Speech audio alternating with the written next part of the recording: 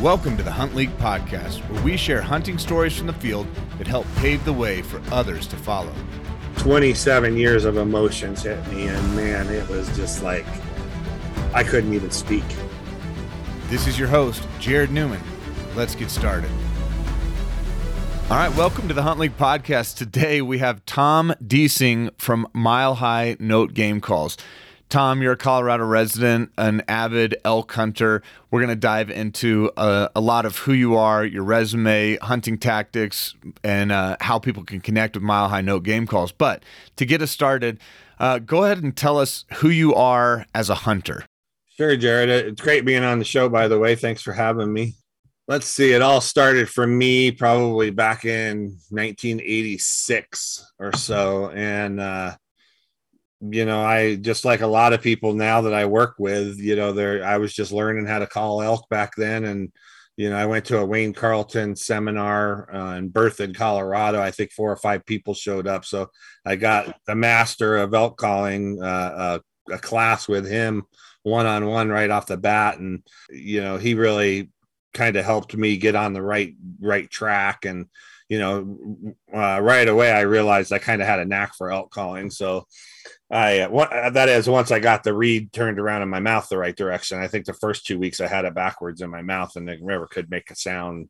But then I finally figured it out. I think I started that way too, because it seems like that C shape. It's like, well, doesn't that go up against your teeth and not the other way around? But I got that all worked out, and then everything started coming together. And man, I remember like it was yesterday. I was in the woods at the first. It was like mid-August, and I just went out and I said, well, I want to try this out a little bit before I start doing it in the woods, that I had no elk hunting experience at all. And we just went up into this one area. I went up on the side of the mountain, let out a bugle, and all of a sudden I heard all this hose thundering and 6 cows ran right past me at 15 yards, just hauling butt. And I got so excited. My hunting partner was like 150 yards away, and we had planned on calling back and forth. And man, I took off running towards him, and I was like, it works, man. I was all excited and pumped up, And from there, man, I killed an elk that first year, called one in, and it's just been passion now for 30 some years, I guess. So. No, I mean, here's the beauty of that. It's like you're talking about 1986. You're really on the front edge of like elk calling technology. I mean, that's amazing that you have that kind of history and that you saw that kind of immediate success. Yeah. This is pre-YouTube. This is pre where there's videos or anything. Like, you had to seek this out. Don't even ask me, like, there's no internet where you're in 1986 connecting. It's like, how did you even find Wayne Carlton? There's this guy that's just calling in the woods, and then a group of 4 hunters find him. I'm like, I mean, you were at the cutting edge of elk calling, and that's pretty fun. Now, just a history lesson, a history question, because I have heard people talk about this, and I know I'm already jumping the gun and screwing up the order of this, but you make one bugle back in the mid 80s, and all of a sudden you have this kind of reaction. Over time, I've heard, well, now everybody's in the woods calling and bugling, and elk have been educated and they don't want to participate. Have you seen a major difference in the way that elk respond and react with calling over the last 30 plus years? Yeah, I think I have. I think that back in the 80s, I wish I was as good a caller as I am today back then, because, man, I would have cleaned up, but but still, huge differences. I think they bugled more and they did come in less weary, Sure. and it's always been challenging, believe me, and that. I mean, it's a challenging hunt regardless, but I've been living and dying by elk calling my entire life. And, I hunt mostly over the counter units, and, if you ever went hunting with me on the, by the end of the first day, and you had a buddy with you, you'd be like whispering over to your buddy, holy, this guy calls way too much, but I live and die by it. Even when they're not calling, I'm calling, and It's always worked for me. Now, do they always come in screaming and snorting and, no, a lot of times they'll come in quiet, or they'll just bugle a couple of times and sneak in. And and that's kind of the differences that I've seen over the years, is maybe they aren't as, as aggressive and stuff as they used to be. But if you hit it at the right time, you can still find that. I mean, it's out there. Okay, so we're talking starting in 1986. We're in 2022 now, so you're not quite to 40 years, but you're coming up on it. Now, you said you've hunted primarily over-the-counter units, which I think a lot of people, don't think much. It's like, well, an over-the-counter unit is just going to be crowded. It's going to be full of people. It's going to be really hard. There's a lot of pressure. So I'm assuming if you've primarily hunted over-the-counter and you've been doing this since 1986, you probably have some years where you haven't been able to fill a tag, have been able to, but I would say, man, if you're following the odds of the everyday average bow hunter, muzzleloader guy, you're sitting in the, muzzleloader jumps up to a higher percentage, but archery's in that 10 to 12%. Muzzleloader, you might be in the 18 to 25%. Just doing the math, almost 40 years, you have 6 to 10 elk under your belt, or give us your hunting resume. Yeah, so we've done really well over the years. I myself have killed around 35 elk in that time frame, and that's just hunting Colorado. I haven't actually hunted a lot of elk outside of Colorado. So, some years I didn't kill an elk. Some years I killed 2 elk, depending on if I had an A and B tag. And I've had a couple of good years where I've killed a couple elk, but during that time, I've been pretty successful. And that's unbelievable. And we're talking killing elk under 40 yards. Cause I've never said that I was a great shot with a bow. I'm a good shot with a bow, but even with today's equipment, I don't typically shoot over 40 yards. So you're talking about getting elk in between, most of the elk I've killed have been at that 20 to 30 yard range. So yeah, I could only dream of a hunting resume like that, Tom. I didn't see an elk for my first 3 seasons, it was my 3rd season where I saw my first elk. It was my 5th season before I released my first arrow. And so it's like to have gotten 35 elk in under 40 years, mostly over the counter, hunting all in one state in Colorado. That's an incredible resume right there. Is elk the only thing you hunt? What else do you hunt? No, I'm an avid outdoorsman. I love fishing and hunting, and I love fly fishing. So I've really gotten into that. And I also hunt everything that pretty much walks the land. That I've been fortunate enough to do some traveling. I've been to Canada 2 or 3 times on bear hunts. I've been to Canada once on a moose hunt. I've been to New Zealand on a red stag hunt. So I've been around quite a bit. I've hunted Wyoming a lot for deer and antelope. And so I've pretty much killed most North American game with the exception of mountain lion, and the elusive moose is still. Oh, really? I'm sorry to hear that. I thought when you were saying you went and hunted Canada, I was like, that was a shoo-in. You got that one, but yeah, I came home empty-handed on that hunt, but it was quite an experience. I had some really cool experiences up there. Yeah. Came face to face with some wolves and tracked some moose. Had a huge moose come in, but we were bow hunting, so yeah, got to be within 40. Work out. So if only moose were a little bit bigger, I think you'd probably. Yeah. No. But and then the big one was last year. I finally pulled the bighorn sheep tag after I think it was 27 years of putting in. Oh my gosh!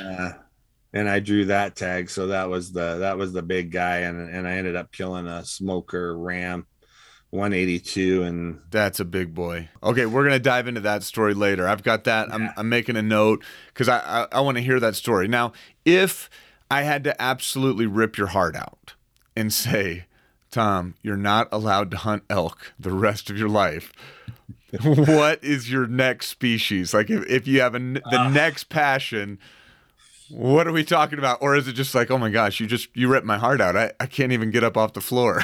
It would be tough to recover from that one. I will tell you that. I hate to even think about that, but it would probably be, deer. I really like hunting antelope too. But again, that's another one of those Colorado tags that, depending on where you want to hunt, you might have to only hunt them 4 or 5 every 4 or 5 years or so. But I'd want to hunt something that I could hunt every year, so Yep. I could get good at it. And deer is tough with that. I've got 21 deer points for Colorado right now. And Oh my goodness. So you're my about to have the son, hunt of a lifetime on a deer. yeah, my son pulled the tag this year with 20 points. So I'm going to see how he makes out. Then I'm going to probably pull it next year. See if So, it's worth it. but there's a couple things I haven't killed yet that are still on my bucket list. Like I'd like to go after some caribou. Yep. But yeah, I love hunting bears too. I've killed 6 or 7 bears, and I am passionate about bears. My drawback about bears though is I killed my Boone and Crockett bear. I got a 21 and 6/16 bear in Colorado actually. No way. I was going to say, was that in Canada? Yeah, that was in Colorado, and it was over an elk gut pile that I had harvested. Took me 3 days to get that bear, but I finally did get it, and it was a beautiful cinnamon color. And but you can only do so much with bears. I love hunting them, and the food, they're not bad eating. I like to eat them, but I just feel like you got to honor that animal somehow. And just doing a cape or just doing a hide, I don't know. I just don't feel like I need another trophy bear. So Sure. it's hard for me to keep going after bears, but I sure have fun hunting them though. Okay. Well, Tom, a big part of having you on today, you are the founder, the owner of Mile High Note Game Calls. We're going to get into that. But before we dive into what Mile High Note Game Calls is, people around the world, they know you as an elk caller. Like you've won several different championships with elk calling. You've been a Colorado State champion multiple times. You've won in other states. You've competed on the world stages multiple times. So I think when people hear your name, it's synonymous with elk calling. And you just gave us a little bit of your history of getting started, learning from, an absolute legend with Wayne Carlton in the 80s. But give us a little bit of your elk calling resume so that people understand who you are as an elk caller, because I think that's going to be really important as we kind of move into this episode. Sure. So, like I said earlier, I just always had a knack for calling and really replicating the sound really well for some reason. I don't know why. I guess luck of the draw, I guess. But I was pretty passionate about it, really practiced a lot. But I started calling an elk calling contest back in 1990, I think was my first world competition. I think it was, if I remember right, it was in New Mexico in Albuquerque. And back then they didn't have separate divisions and all the stuff. They just threw everybody into one group. And I think there was probably about, 30 callers at that time. And I think I finished in the top 10, my first calling contest, on the big stage, and just got hooked. And then, I started having some kids there, and then I started bringing them up through the Elk Foundation's calling contests. And we were doing local contests with the Colorado Bowhunters Association. And then we were just looking for any contest we could find, Wyoming, Utah, wherever they were. We started traveling, Reno, Vegas, just started traveling to all of them. And then my kids started working their way through different divisions and started winning elk calling contests. And we just got so ingrained in it. And so we had so much family fun in these contests, and we were winning great prizes and money and, cash and guns and bows. And it was just fueling our passion for elk hunting too. And it just became an obsession almost with us, So, and this is the 90s. And so this is pre-Instagram. This is before you can tell the world and show. You're not doing this to just show off in front of a lot of people. You were doing this because your family was absolutely passionate about it, and you guys just found this niche that you loved and fell into it. So, you guys you've been at the calling thing. You've been going at that for 30 years. Yeah. And it's still fun, and it's changed a lot in the last 30 years. Now this head-to-head competition makes it a lot easier for the judges to judge the contest, because they don't have to say, well, what did that first guy sound like, and what did the 40th guy sound like, and which one was better. Now it's like the March Madness. You get up on stage with one caller, and all you got to do is beat that caller to go on to the next bracket. And and I think it's really helped the whole contest, just making it more fair and getting in there. And we're a pretty close-knit family. Corey Jacobson, and all of the callers that I've been calling against all these years, we all get along great, and it's really a great family event. So let's talk about getting into calling, because you had somebody at your disposal, a living legend, Wayne Carlton, that kind of helped give you some tips and pointers. I think it took me, I knew people use diaphragms and I could watch a video. I think just like what we said in the beginning, the first time I picked up a diaphragm, I put it in my mouth the opposite way, thinking that the C was kind of lining up with the front of my teeth, all of those things. It isn't something that you can just pick up and walk out the door and go to the woods with. Like it does take practice. Yeah. And one of the things that I know you've done, I mean, you've been on stages, you've been on contests, you've taught your kids, but you've been an instructor now for how long? I've been instructing people since about 2013, professionally, like getting people into my classes and doing things like that. I've taught a lot of people before that, and I've taught all my kids and all of that kind of stuff. But but really it's been about 10 years probably that I've been doing one-on-one instruction. And then this past year or so with COVID and everything, I got into some Zoom virtual calling classes, which is kind of opened things up a little more. I can actually work with people throughout the country one-on-one.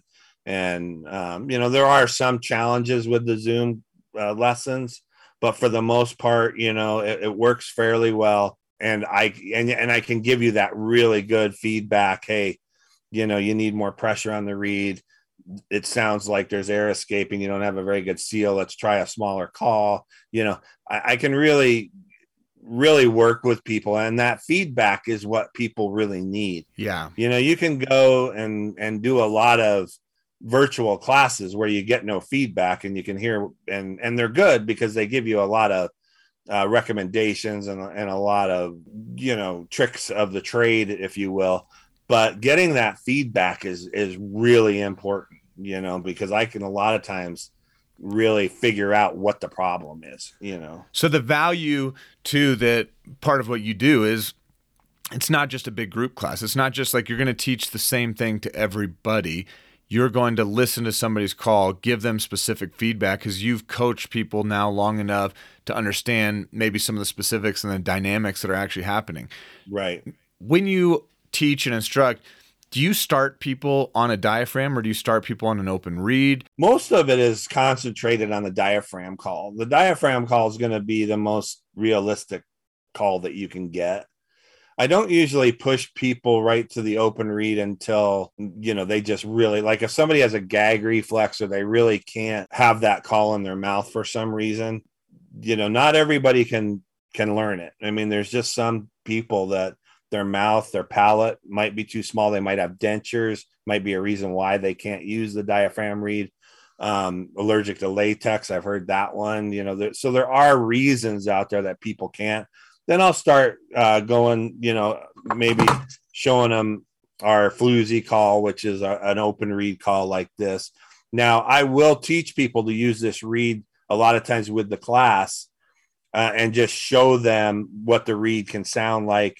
And you can put that diaphragm reed in your mouth and operate both calls to sound like multiple elk.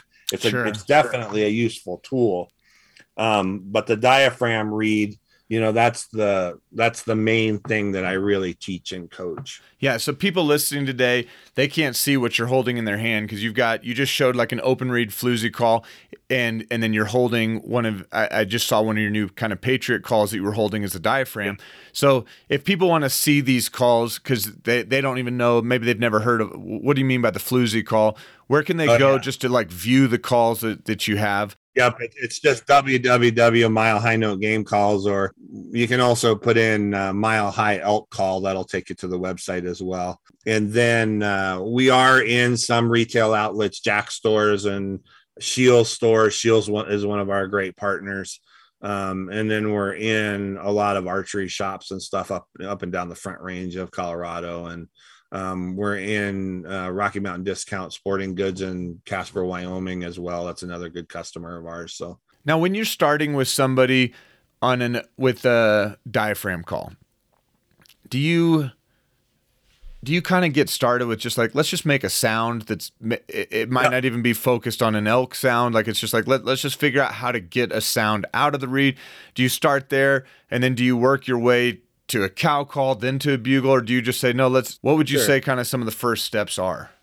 So fit is really important with the diaphragm call, and there are different size diaphragms out there. So, we have a slimline call and a regular size call. So normally I always start people out with the regular size call. That's kind of our bread and butter call. And then if I see that there's a fit issue, like they're really struggling getting the call to stay in the roof of their mouth, or they aren't making the real crisp, clean high note sound that we need. Really, it's about the high note too. That's what everything is about with elk calling, is that high note. But then we'll switch up and give them a slimline call and get that up there. And a lot of times that fixes the issue, and gets it fitting right. But yeah, when we always start out with just making a beginning sound. So like we put this call, I always tell them, put it in the roof of your mouth, right up against your front teeth. That's kind of where we're going to start the read. And then if they're struggling making a sound, keep the tip of your tongue down by the bottom of your teeth. You're raising up, trying to hit that latex on the middle of your tongue. And if we're still not getting a lot of good sound, then I'm going to start inching the call back a little bit, making some adjustments with it. I also tell people to start taking the tip of your tongue and put it down on your gum instead of your teeth. That'll allow your tongue to turn a little bit differently and hit that latex a little bit differently. Just getting that beginning sound. And, the beginning sound is just something like a almost sounds like a Sesame Street like horn or something that you're doing. I mean, that's all we're looking for, is just a noise, and once we kind of get that noise, then I'll usually back off and I'll tell people, okay, well, let's start out. Now we're going to take a big, deeper breath, and then we're going to use light pressure like we just did with your tongue, and we're going to consistently increase pressure on the reed and increase air going up to try to get a scale. And these are some of the kind of the beginning procedures that we do with calling. So it's like just kind of trying to get some different notes out of that. Low to medium to a high. And just try to take it to the peak. And then once we get kind of working that way, then we go after that high note right off the top. So then you're adding that pressure, that hard pressure on right away, and then just dropping off the reed when you hear the high note. And that's the beginning cow mew and the cow sounds that we begin to make. So it's like you're just kind of making that beginning cow sound then. And then we work from there, and then it's all about the different types of cow sounds that you can make. How can you sound like multiple cows, and increasing pressure on the reed gets different high notes or different pitches, and then adding your own voice into the calls, and that's really where a lot of the polishing comes in. Once you learn the basic calls, you kind of, you've got the bugle down, you've got the cow call down, you've got some grunting down, then I like to take people and polish that up and make it more realistic by adding your air from inside your body, your breath, your different noises that you can make to just bring it more realistic sounding. That's the beauty of doing some one-on-one instruction stuff. If somebody wanted to do one-on-one instruction with you, I mean, to get one-on-one instruction with an elk calling champion, somebody that's been doing this for a lot of years, it's way different than last year. I had a couple hunt league people reach out to me. They were coming on their first hunt from Texas. They'd never done anything. They were sending me videos. We were just texting back and forth where they would take a picture of them, like, here's my elk sound, send it back. I'm like, oh, we're not even really close. Yeah. Like, and we would just go back and forth, like, why don't you try this? And I was like, and even just like helping them understand using the diaphragm. Why don't you practice like even trying to make a coyote sound or making other sounds, just so they started getting more dynamics in the range. Work on do your turkey call. Do some of these things so that you just get more control over the diaphragm. And then let's work towards the sound of the Right. Going up. So we did some of that. But if somebody wants to do one-on-one instruction with somebody like you, how do they find you? Do they reach out? What's that process? Yeah, so they can go out to my website. I've got some virtual call classes out there. I've got a 1 hour class that we offer, and then a 2 hour class. The 1 hour class is just what we just talked about, dealing with beginning sounds and really getting all the way through, making some cow sounds and bull sounds, and then the 2 hour class is the same thing for the first hour, and then the second hour I offer a seminar on elk hunting that usually runs about an hour, and I cram about 35 years 40 years of experience into that seminar, just going over what's worked for me, when to call, when not to call, what types of things have worked for me over the years. Now, I'm not saying my philosophy is any better than anybody else's, but it's worked for me over the years, and I might have different philosophy than a lot of people, but I think as long as you use it, just gives you more tricks in your bag. Yep. Corey Jacobson and I might disagree on how we go after a bull elk, but both methods will work. So it's really good to get a bunch of education on this. But yeah, you can go out to my website, sign up for those virtual classes. And then if you want a one-on-one class, sign up for the virtual class, and I'll reach out to everybody that does sign up and purchases a class, and I offer them a one-on-one in-person class as well. So if you're out of state, obviously there's a cost to come in for a one-on-one class with me. You got to get to Colorado, but if you're out of state and you want to do the virtual class, we can do that just like you and I are right now. Only over Zoom we'd be able to see each other and really work on it. And they find that on the milehighnotegamecalls.com website. Yep. There's an instruction tab on the website, and you just go to that tab and you can purchase the class right there. And then with the 2 hour class, it's kind of nice because it's $120, but I send you a full elk calling kit. So you get the grunt tube, 2 reeds, the call class basically on a CD, and a call case for it's probably a $50 value, $60 value with shipping right there. You get free shipping as well. So I mean, it's a great deal. All right, so Mile High Note Game Calls, you guys make grunt tubes, you make diaphragms, you make open reed, you make a bunch of you have your whole lineup. How long has Mile High Note Game Calls been around? Give us a little bit of history of Mile High Note Game Calls. Sure.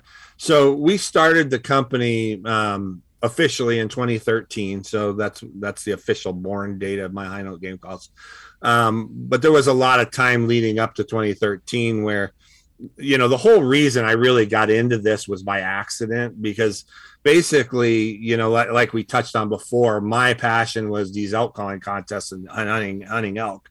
And, there's a lot of good calls out there on the market, but I always felt like I'd pick up one of those calls and I'd really like it. I'd really get it broken and it'd be perfect for the contest, and then it would start to, wear out like a lot of diaphragms do. And I'd be like, okay, I got to go get that call again. So I'd go buy that exact same call again and I put it into my mouth, and it would be like it was a totally different call.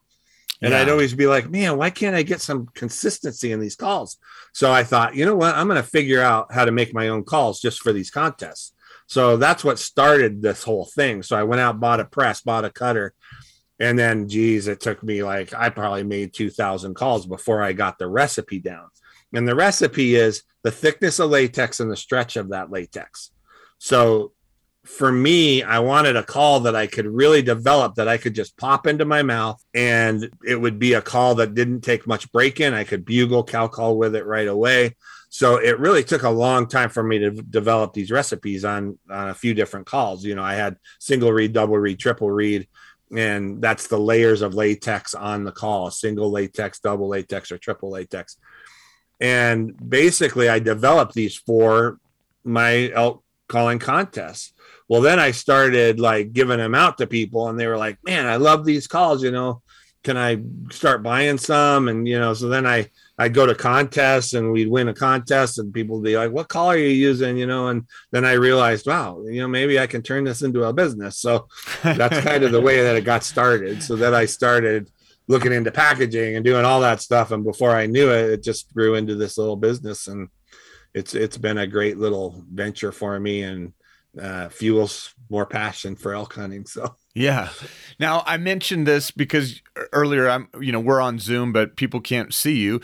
But you held up a Patriot game call, and the Patriot game call. It was obvious when you held it up because there's an American flag on it, and it's a really beautiful call. So you just released the new Patriot lineup. So tell me a little bit about the Patriot lineup. Yeah. So first of all, I just I thought it would be really cool to do a partnership. So I know Mark Carlton really well, and the native by Carlton is the call. That's Wayne's son. Wayne's son, right? So we've called against each other at contests, and Mark's a really great guy, and I liked what they were doing with some of their tapes. So I talked to Mark, and he was willing to create some really cool patriotic tape for us, so I bought the tape from Mark, and then I just manufacture the calls. So it's kind of a little joint venture with Mark and his dad there. But we really wanted to come out with a Patriot type call just because of really what's been happening in the United States for the last 2 or 3 years, and I think we need more patriotism and stuff. And we wanted to do something as a company too, to help our veterans and stuff. So I made a deal with Brian Saladay, who is co-owner. I think he's co-owner of Rocky Mountain Heroes Foundation in Fort Collins, Colorado. And every year they take veterans out on hunts, and veterans and their families and the kids and stuff. So it's a really good organization. So we decided that we were going to come out with this Patriot line, and we would donate 5% of the sales to his organization to fund these hunts and help promote just getting our veterans outside, outdoors, and really it's a great therapy for them, and it's a great organization. And so we've made a little partnership with them, and that's kind of where we came out with the Patriot calls. So it's pretty cool. We've had a really good response to the Patriot lines at our trade shows and stuff. Sold a lot of calls, and we're going to keep this line going. It's a great line. Is the Patriot line, is that available in stores as well, or is that something that is only available on your website? Right now, it's only available on our website. I'm hoping to get those out into the Shield stores and in the Jack stores pretty quick. It could be available. I haven't got my POs for Jack's yet, but I'm hoping Jack's will order some, and I think you'll start seeing them show up at some of those stores as well. So Mile High Note Game Calls, you guys have been around since 2013. Your primary focus is elk calls. Do you guys make any other type of call? There's some top secret information that I'll share with you that we're coming out with. It looks like we're going to be coming out with some waterfowl calls here this year. Hoping to have some ready to go for some trade shows. And I think we're going to come out with a goose call and a duck call. And my son Thomas and a lot of our guys that help us and promote our calls are avid waterfowl hunters. So we're going to come out with a few of those calls this year. We do have some turkey calls as well, some turkey diaphragm calls that we cut, and they're pretty nice calls. The goose and duck calls coming out, those are not available yet, but we're hoping to get some of those available for the ISE show in January. We're hoping to have some ready to go with that. Okay, so most likely people would need to look for 2023 for waterfowl calls. Yeah, yep. And we've got some prototypes that are just awesome. So we're going to test those this fall as well over the goose hunting season and stuff, and then come out with them at the beginning of the year. Okay. When we're talking about elk calls, we're talking primarily about hunting in the rut. You told me primarily you have done bow hunting, muzzleloading hunting in the state of Colorado. And when you're doing those two things, you're talking about the month of September, you're in the peak rut. You have a lot of experience, and you have killed more elk than most people will ever dream of. So talk to me a little bit about some of your tactics, some of the story. I mean, you don't just get to kill 35 elk by just stumbling in the woods or just hiking a lot. You'll hear a lot of different strategies from a lot of us that do these types of podcasts and that teach, elk hunting and have seminars and stuff. And they're all good strategies. They all work really well. We've all been successful. But this is, for me, over the years, when I was 20, 25, I used to run through the woods with my hair on fire, just like everybody else does. A lot of the younger guys, and what's happened over the years is as I've gotten older, I've gotten the ability to hunt smarter, not harder, kind of thing. So I think it's really important to do your homework up front, really get your scouting down, really know the areas that you're going into. OnX Hunt maps and all that stuff really have increased that ability to mark things on your maps and really know where you are in the woods and where the elk are. And, so the more time that you can spend and the more experience that you get in different areas is really helpful. So like for me, I want to really maximize my time in the woods. I don't want to walk around that much searching for the elk and, throwing out locating bugles and hoping I get a response. I want to go into the areas with as much knowledge as I can so I can slip into those areas quietly, get set up, and then call the elk to me. So I'm a big decoy guy. I love using Montana decoys. I've been using them for years, and they work really well. So I like slipping into an area, getting set up, just at first light, getting that decoy set up behind me, pulling my rangefinder out, hitting some marks in front of me so I don't have that movement when a bull's coming in. I know that there's some landmarks. Hey, that split aspen tree is 25 yards. That full pine tree over there is 40 yards. I have a little ritual that I do every time I set up. And, and then I go through, make sure I can pull my bow back and see through my peep sight. I do all this before I make my first call in a setup situation, because many times I've called elk in right away and it's too dark to shoot, or, I didn't have my arrow on my string, so I wasn't prepared. So I go into every setup like I'm going to call an elk in and shoot it. And, it might be 7 of them before I finally do, but I'm going to be ready when I call one in, because too many times I have been, too nonchalant and had an elk run up to me, and I'm standing there with my bow at my side and like he's 30 yards from me staring at me, and I'm done. I can't do anything. Yep. You can't move. You're frozen. From my standpoint, and what I like to do is I like to start out cow calling. And, I'll usually have a buddy with me, and we'll start cow calling back and forth, and really just work an area for about 20 or 30 minutes up front cow calling. And the reason I do that is a lot of times what I've noticed, especially in over-the-counter units and in areas that, don't house a lot of giant bulls, if there's a bull that's 100 yards away with 7 cows and I don't know he's there, and I throw out a locating bugle, a lot of times the bull is just going to take the cows and move off. Yep. You just watch him walk over the next ridge. Right. He's already got 7 cows. So, but if all of a sudden he hears 2 or 3 cows calling up on the ridge, a lot of times he'll push the cows up towards you. He'll be more apt to bugle back at you. And when he doesn't hear another bull bugling, I think they come in quicker a lot of times. They'll come in, especially satellites and things like that. All of a sudden, you start answering with what I like to call a barrage of cow calls, or a cow call party.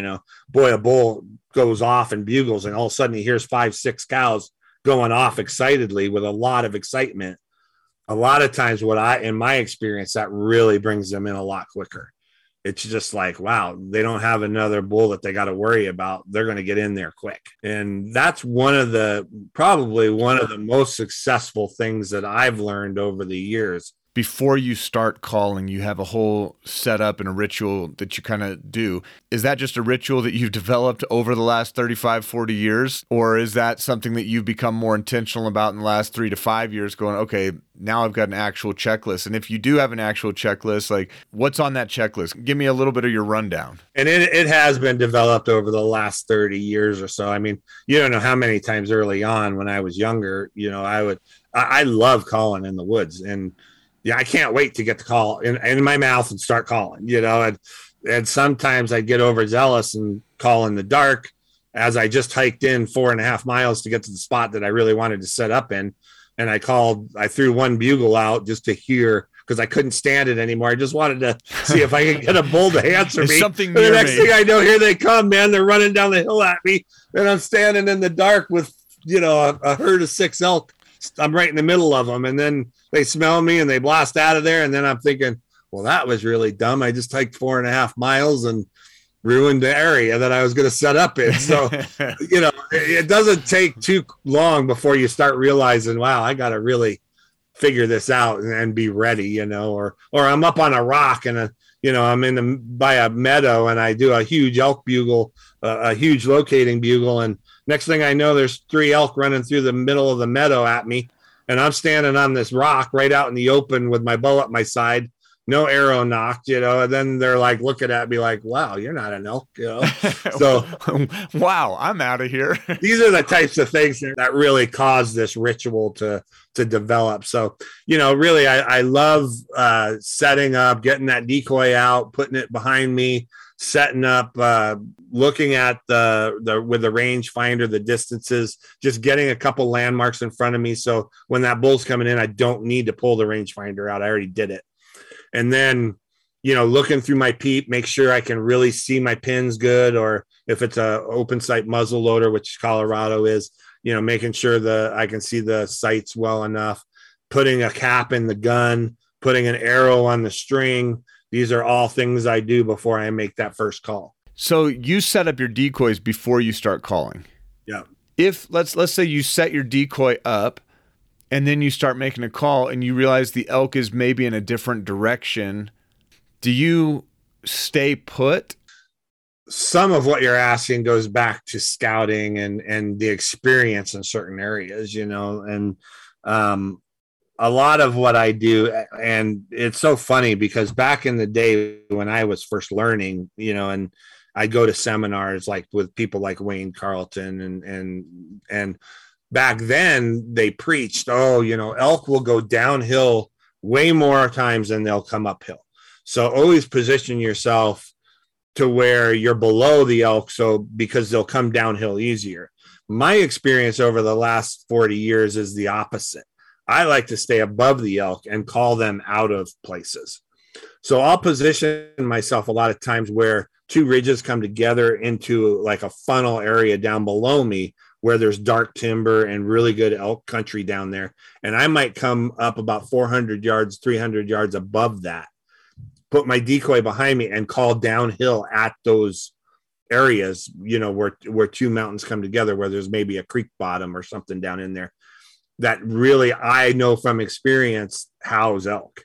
So I'm going into this with a pretty good idea of which direction the elk are coming from. Does it always work out that way? No. So if for some reason I had set up like this and boom, a bull bugle from the opposite side, number one, the wind's probably going to be wrong at that point.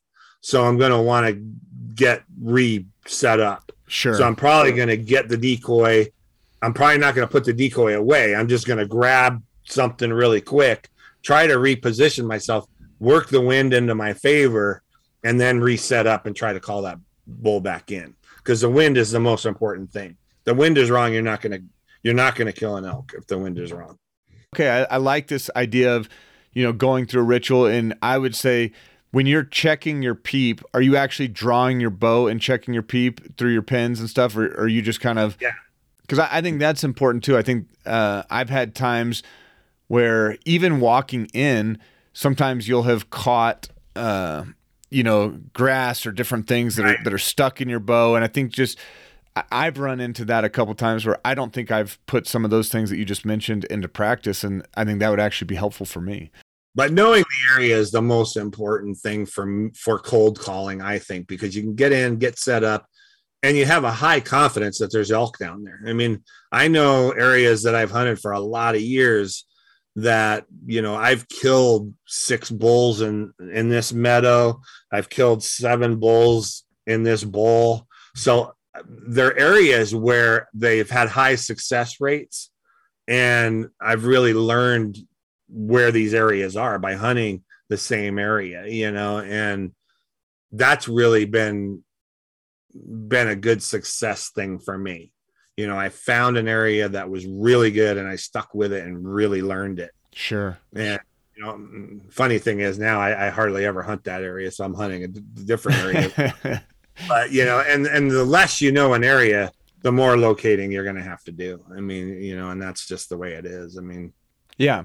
And, one of the things that I've had a lot of questions recently, like different Hunt League users are asking me, what do you think? Should I come in towards the beginning of the season, the end of the season, middle of the season?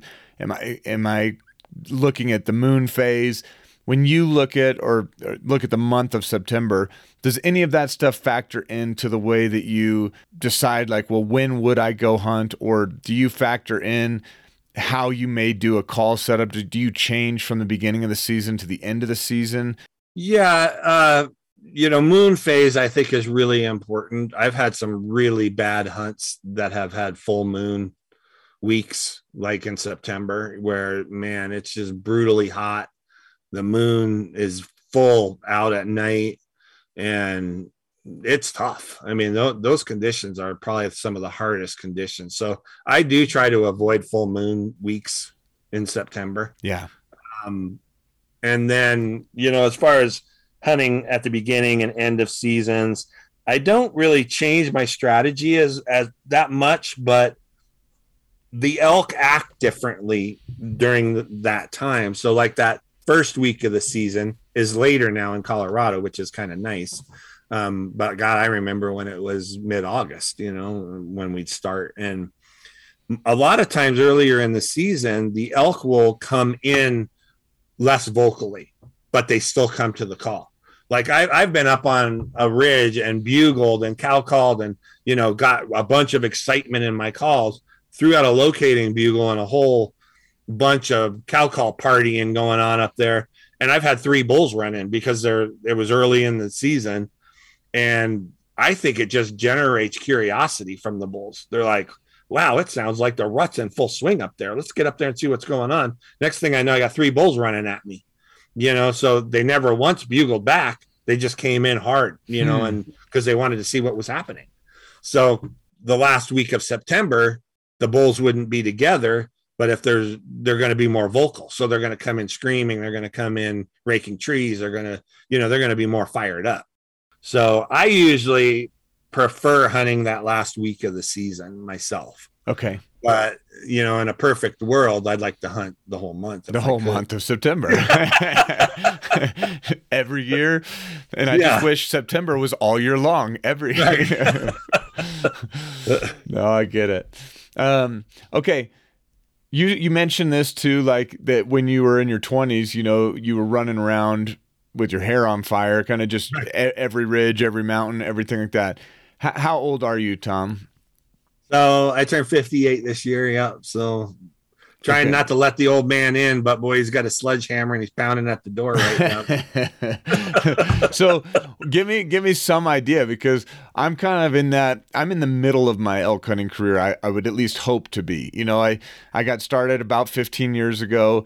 So in my 20s, late 20s is when I kind of started chasing elk, and I would say in a very similar fashion. I mean, I was covering ground like crazy. I would go out on a weekend, and I'd come back having done 60, 70 miles over a 2 or 3 day period. I don't hunt the same way that I did then. I'm much more intentional right now about fitness. I keep track of how many days I'm going to the gym, and I have targets that I want to make sure before I go into a season. But what I'm really getting at is, from your 20s to your 50s, what has really changed in the way that you hunt elk as you've aged? My intentions are to, work a little bit harder preparing for the season and stuff, but there's a lot of juggling that has to be done and time that takes to do it, so you really got to set time aside and, get on the bike, get on hiking. But strategy wise, yes, I have changed some strategies, and I go back to knowing your area again. I really want to know these areas, so I'm not having to hike 50 miles, in a week. And, I'm still getting off the road quite a ways, but I'm spending a little more time in each setup now. So my theory has become, in the last, 10 years or so, is the elk are moving around more probably than even I used to move around. I mean, they're moving and walking and going different places, being pushed by other hunters. And so a lot of times what I do is I get into these proven areas or the areas that I've really scouted, and I'll set up. And a lot of times I'll sit in those areas for up to an hour, maybe even a little bit longer, just, going through my routine with cow calling and, then jumping into some locating bugles that carry a little farther. And I'll work these areas. And there's times where I've worked an area in an hour and a half, didn't hear a sound. And then an hour and a half later, I get an answer to a bugle. So those elk are coming in, they're moving around, and finally they got wind of my calling, and then I bring them into me. It just, I enjoy that a little more than really taxing my body. I've had knee replacement now, and I'm having some inflammation issues and stuff. So as I get older and start having more and more issues, it is tougher, for sure. But I think the strategies that I've developed in the last 10 years have really helped. Get into these areas, hunt a little smarter, not harder. There was years where I ran around, like we said, with my hair on fire, calling and, just physically taxing my body to the maximum level. And did I see elk? Yeah, I saw a lot of elk, but I also scared a lot of elk. I also pushed a lot of elk out of areas. I was calling and walking at the same time, and, covering my noise of my feet hitting limbs and with cow calls. And then again, man, here comes some thunder. The elk are running at me because they heard me calling, and I'm crashing through the woods like an elk. And all of a sudden I got them all standing in front of me, and my bow's at my side, and I'm not ready again. And then boom, so now I'm really focused on being ready to shoot an elk.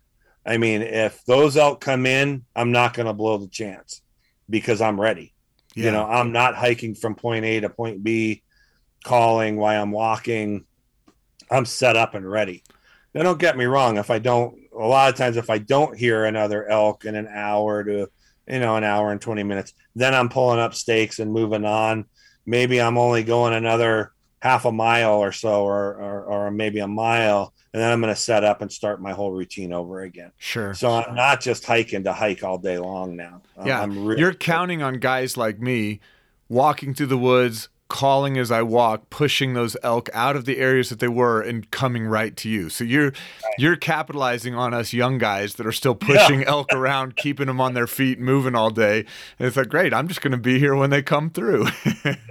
Exactly. And it's still working. I mean, I'm still killing elk pretty much, if not every year, pretty close to it. So this past year, you had two significant things happen. One, after 20 plus years, you drew a bighorn sheep tag. Two, you had a massive injury with your shoulder. You said you tore your rotator cuff. Here you have a dream hunt, and at the same time, you're having your body fail in a way that's going to prevent you from being able to do the dream hunt the way that you envision. So tell me a little bit about your 2021 kind of season and drawing a bighorn sheep tag after 20 plus years. How did you adapt? What was the process?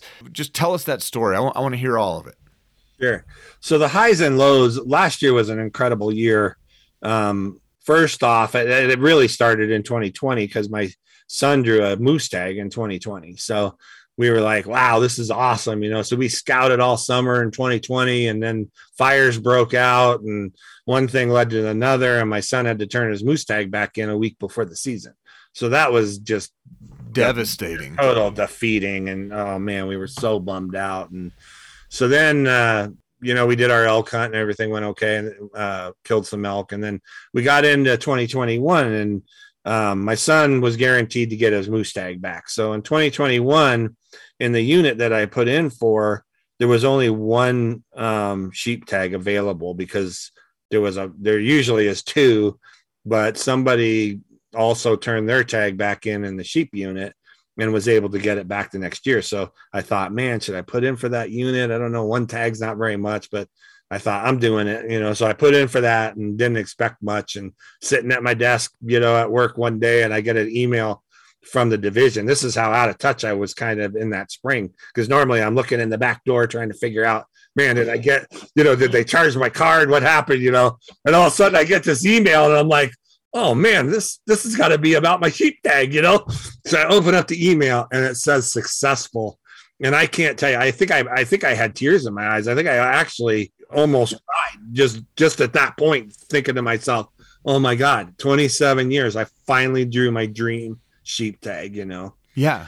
So, I'm on the phone with everybody, I drew the tag, all excited. And so, man, I head over to my favorite archery shop, buy a brand new Hoyt RX5, and I shoot it a little bit at the bow shop and everything and get brand new arrows. I'm all getting all stoked up, and it's turkey season. So I'm like, all right, let's go turkey hunting. So I took my 4-year-old grandson out, and we're hunting turkeys up in the Front Range of Colorado here, and hunting some pretty steep country. And we're trying to circle around. The turkeys are gobbling up in this one area and trying to sneak around and cut them off. And I don't know. I stepped on this rock, and it had water on it, and feet went out from under me. Man, I don't think I've ever fell as hard as I fell. Just face first, hands went out to break my fall, and dislocated a finger on my right hand. And I could just tell right away that something was wrong. My whole right arm, I couldn't feel it. It was just numb. It was just kind of dangling there. And I like rolled over, and I looked at my hand, and my fingers going the wrong direction, so I'm trying not to overreact because I got my grandson with me, so I pull my finger straight, I'm like, it's not supposed to look like that, and then I rolled back over, and I almost felt like throwing up. The pain was unbelievable, and I couldn't even move my arm. And then, of course, the only thing I could think about was the sheep. I'm like, you got to be kidding me.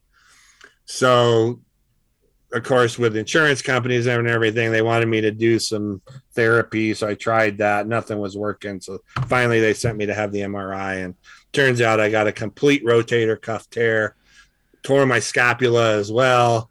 So, the only thing I can do is have surgery. And so now I'm at the low of all lows. I went from the high of all highs to the low of all lows. Thoughts are like, do I turn my tag back in? It took me 27 years to get it. Don't want to do that. I'm going to have to figure out something else. So I looked into the ADA permit for this is an archery only hunt. What is ADA?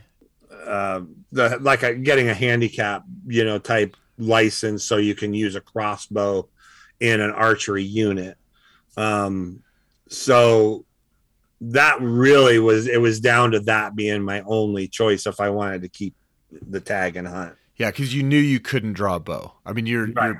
It just there was a lot of time because my hunt was in December, but after my surgery, the doctor tells me, well, you've got your rehab is going to be rough because it's going to be 6 or 8 weeks in the sling, and you can't move your arm, and then you've got 10% a month that you're gonna start healing.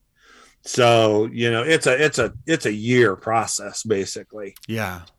So in December, I would have been about 30 to 35, 40% healed. Wow. And, the worst nightmare of all nightmares would be to wound a sheep. So I'm like, I got to do what I can, to make this happen. So I looked into the ADA permit with the division, talked to my doctor. They wrote a prescription, I guess, or an application for me, and then I was able to get the tag. And I was such a hardcore bow hunter for so many years. I used to think, man, there's no room for crossbows in the archery season, blah blah blah blah blah, and I was always against all of that. And now I find myself doing it, so I'm like a hypocrite, I guess, in many ways. But I'm like, hey, I'm not getting rid of this sheep tag. But as I started that process, I started realizing, this isn't going to be a walk in the park. First of all, it sucks carrying around this crossbow. I mean, it's not nowhere as easy as carrying around my compound bow. It's sure. Awkward. It was just like, man. And then there's definitely some restrictions. They don't let you put the scope that comes with the crossbow. You got to remove that. So the only thing I could do was put a little red dot scope on there that's a 1 power. So why did they? Are you saying that because it had magnification? You can't have any magnification on a crossbow. Right. There was a lot of restrictions that went along with this. So I thought, well, okay, it'll still shoot pretty flat, I'm sure. So I started sighting in and doing some things, and I realized, wow, if I sight this thing in at 50 yards, at 20 yards, it's shooting 6-7 inches high. So I'm going to have to hold low. And then at 60, 70 yards, it was shooting low. So I would have to hold high. You know, it's not like I got 5 or 6 sight pins. So it was pretty challenging, honestly. And I was like, this is a lot harder than I was expecting it to be, you know? So so you thought the crossbow was always just like a rifle and you're just cheating using a crossbow. And then you start using it and going, wait a second, this is no joke. It was eye-opening, honestly. It was fun shooting it. I enjoyed shooting it. And, you know, I had to go spend a bunch of more money because I had to buy a new crossbow. And I just bought the new Hoyt, you know, so I'm like, my wife's looking at me like, this is a lot of money you're spending, you know, once in a lifetime, honey, once in a lifetime. So I finally settled in on the 50 yards. So I thought, well, I'm going to dial it in at 50 and hope for the best, you know, so. And then,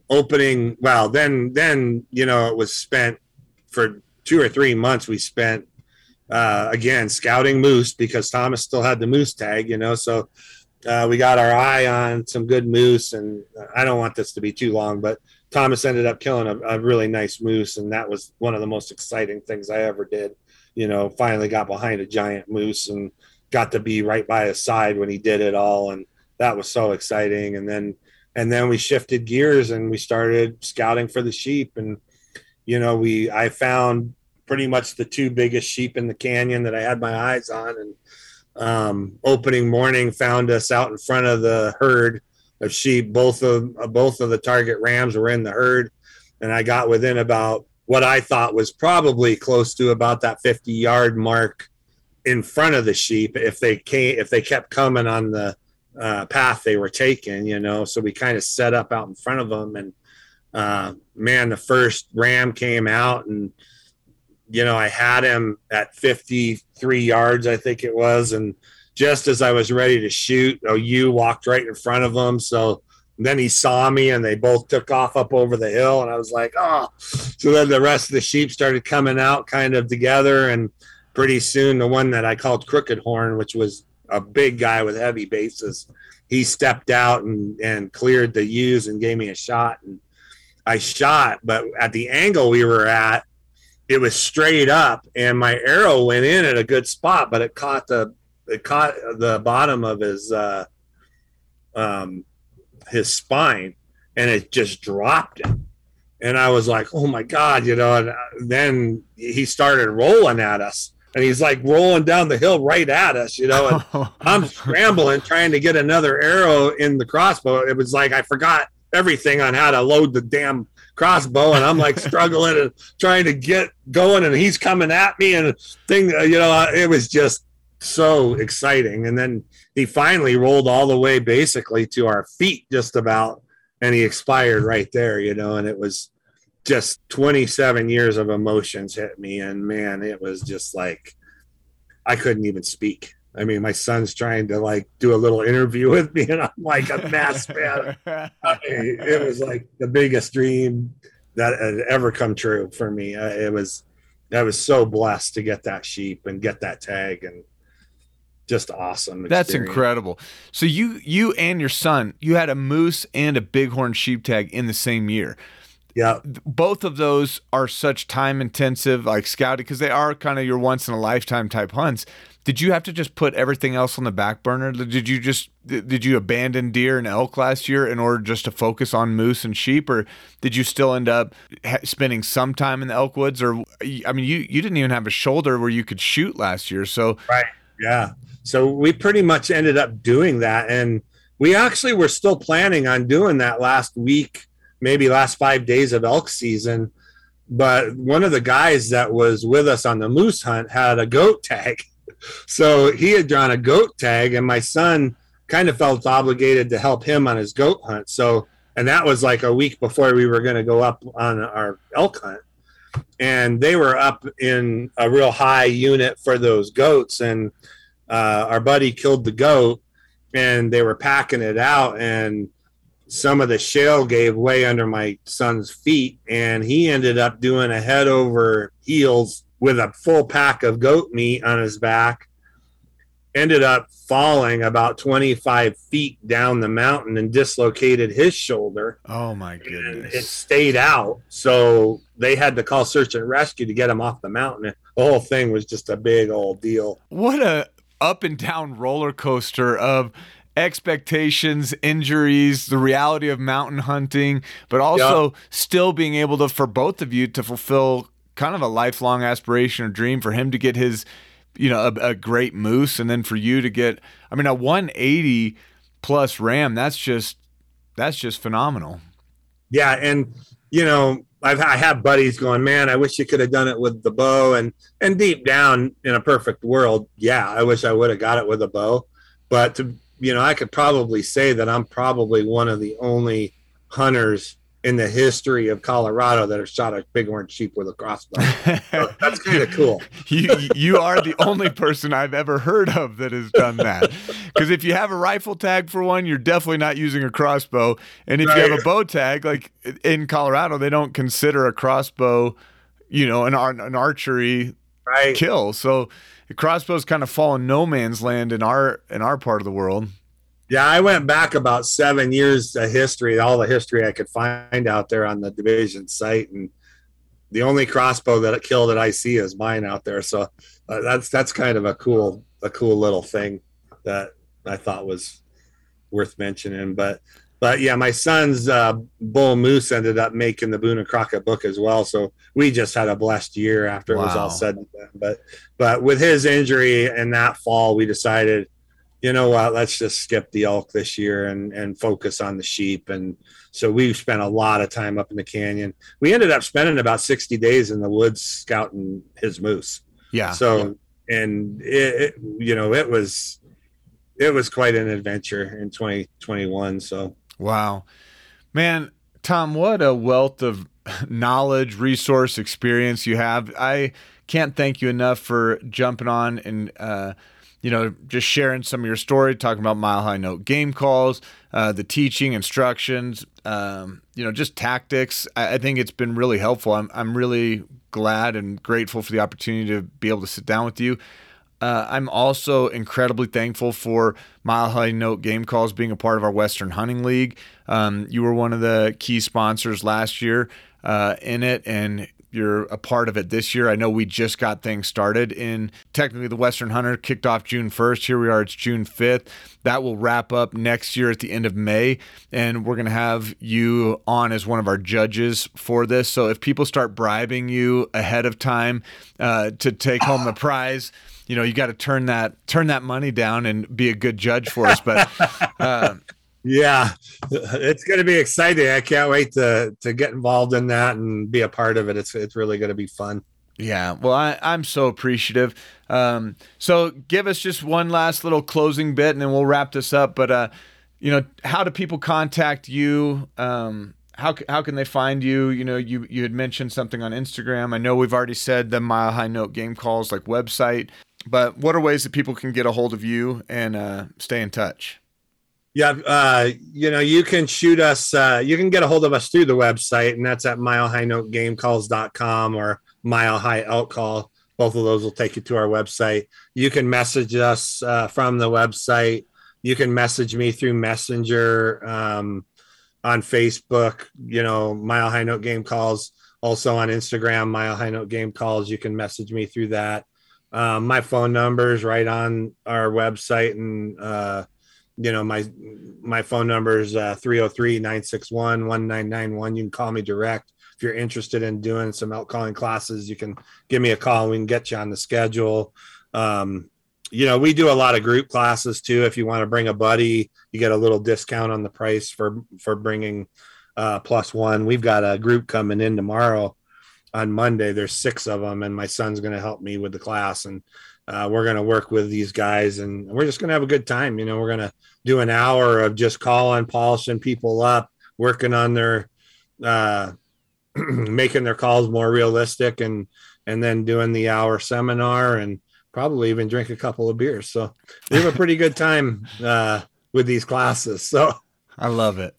And one thing that I saw last year, Michael Batiste with Elk Calling Academy, he's been a part of He's been a part of the Hunt League community, but he did a competition last year because there's, every year there's new bugle tubes and new things that come out. One of the things I just wanted to highlight because it caught my attention, and I'm not just saying Mile High Note game calls because you guys are a part of our Western Hunt League. I bought Mile High Note game calls. Your bugle tube is the bugle tube that I use, which is kind of how we ended up connecting and getting in touch in the first place.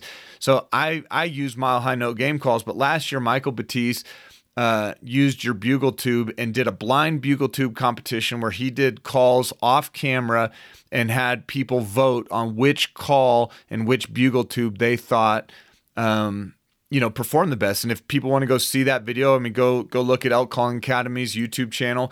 And the unanimous winner last year was the Mile High Note game call bugle tube. So I'm going to say congratulations for taking that prize.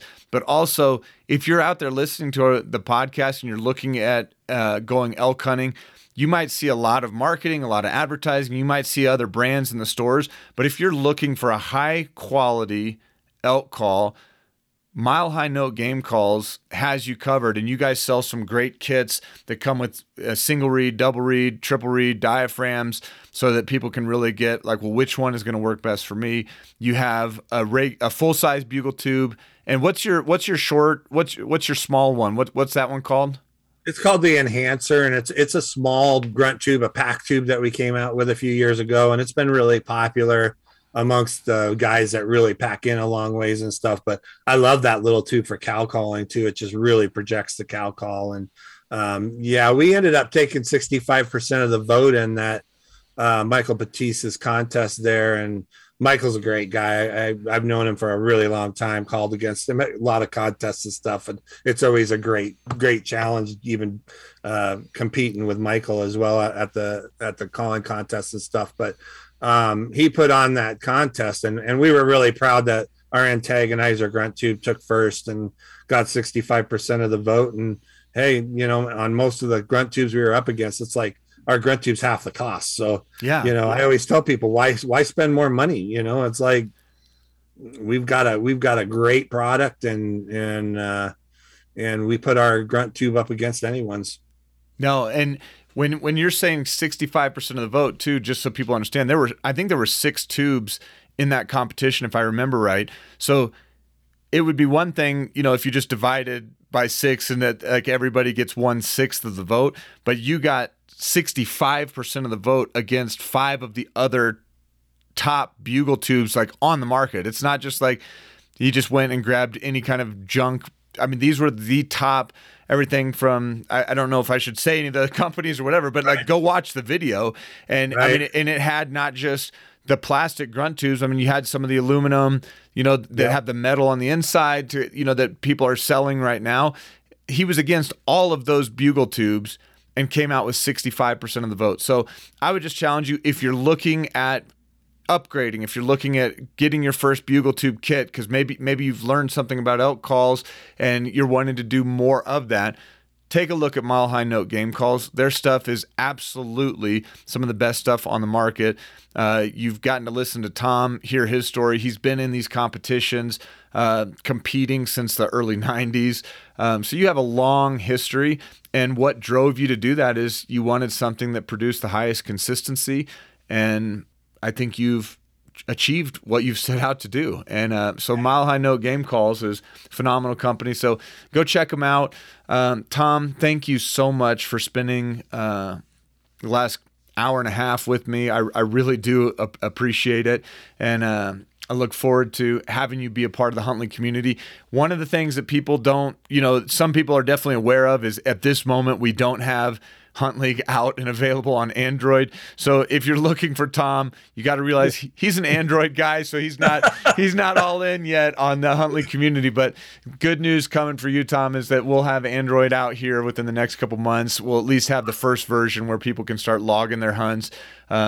The community features, leagues, other things that will probably be finishing out later in the fall and as we head into next year. But we should be fully operational and running in 2023 with both Android and iOS. But at least those Android hunters that have been waiting the last couple of years to kind of get on our platform, they should be able to go have it on their phone before the fall hunts this year. So that's the good news update. Yeah. All right. Well, Tom, thank you so much for your time today. Appreciate having you on the Hunt League podcast. Yep, I appreciate you getting me on the show. Thank you for joining us on today's podcast. If you plan to hunt in a Western state this year, I would like to invite you to participate in the Western Hunter League inside the Hunt League app. Join other Western hunters as they share the adventures of their hunts this season. I want to thank Mile High Note Game Calls, along with Vortex Optics, Scree Gear, Climate, Work Sharp Sharpeners, Western Fly Covers, Infuse Hydration, and more for participating as sponsors in this league. For more details, go to the leagues page in the app. Click the Join tab and look for the Western Hunter. If you're not planning to hunt a Western state, we still have a league for you, whether that's our small game, predator, waterfowl, or Outdoorsman of the Year League. Thanks again for listening to the Hunt League podcast, and best of luck as you head to the field this year.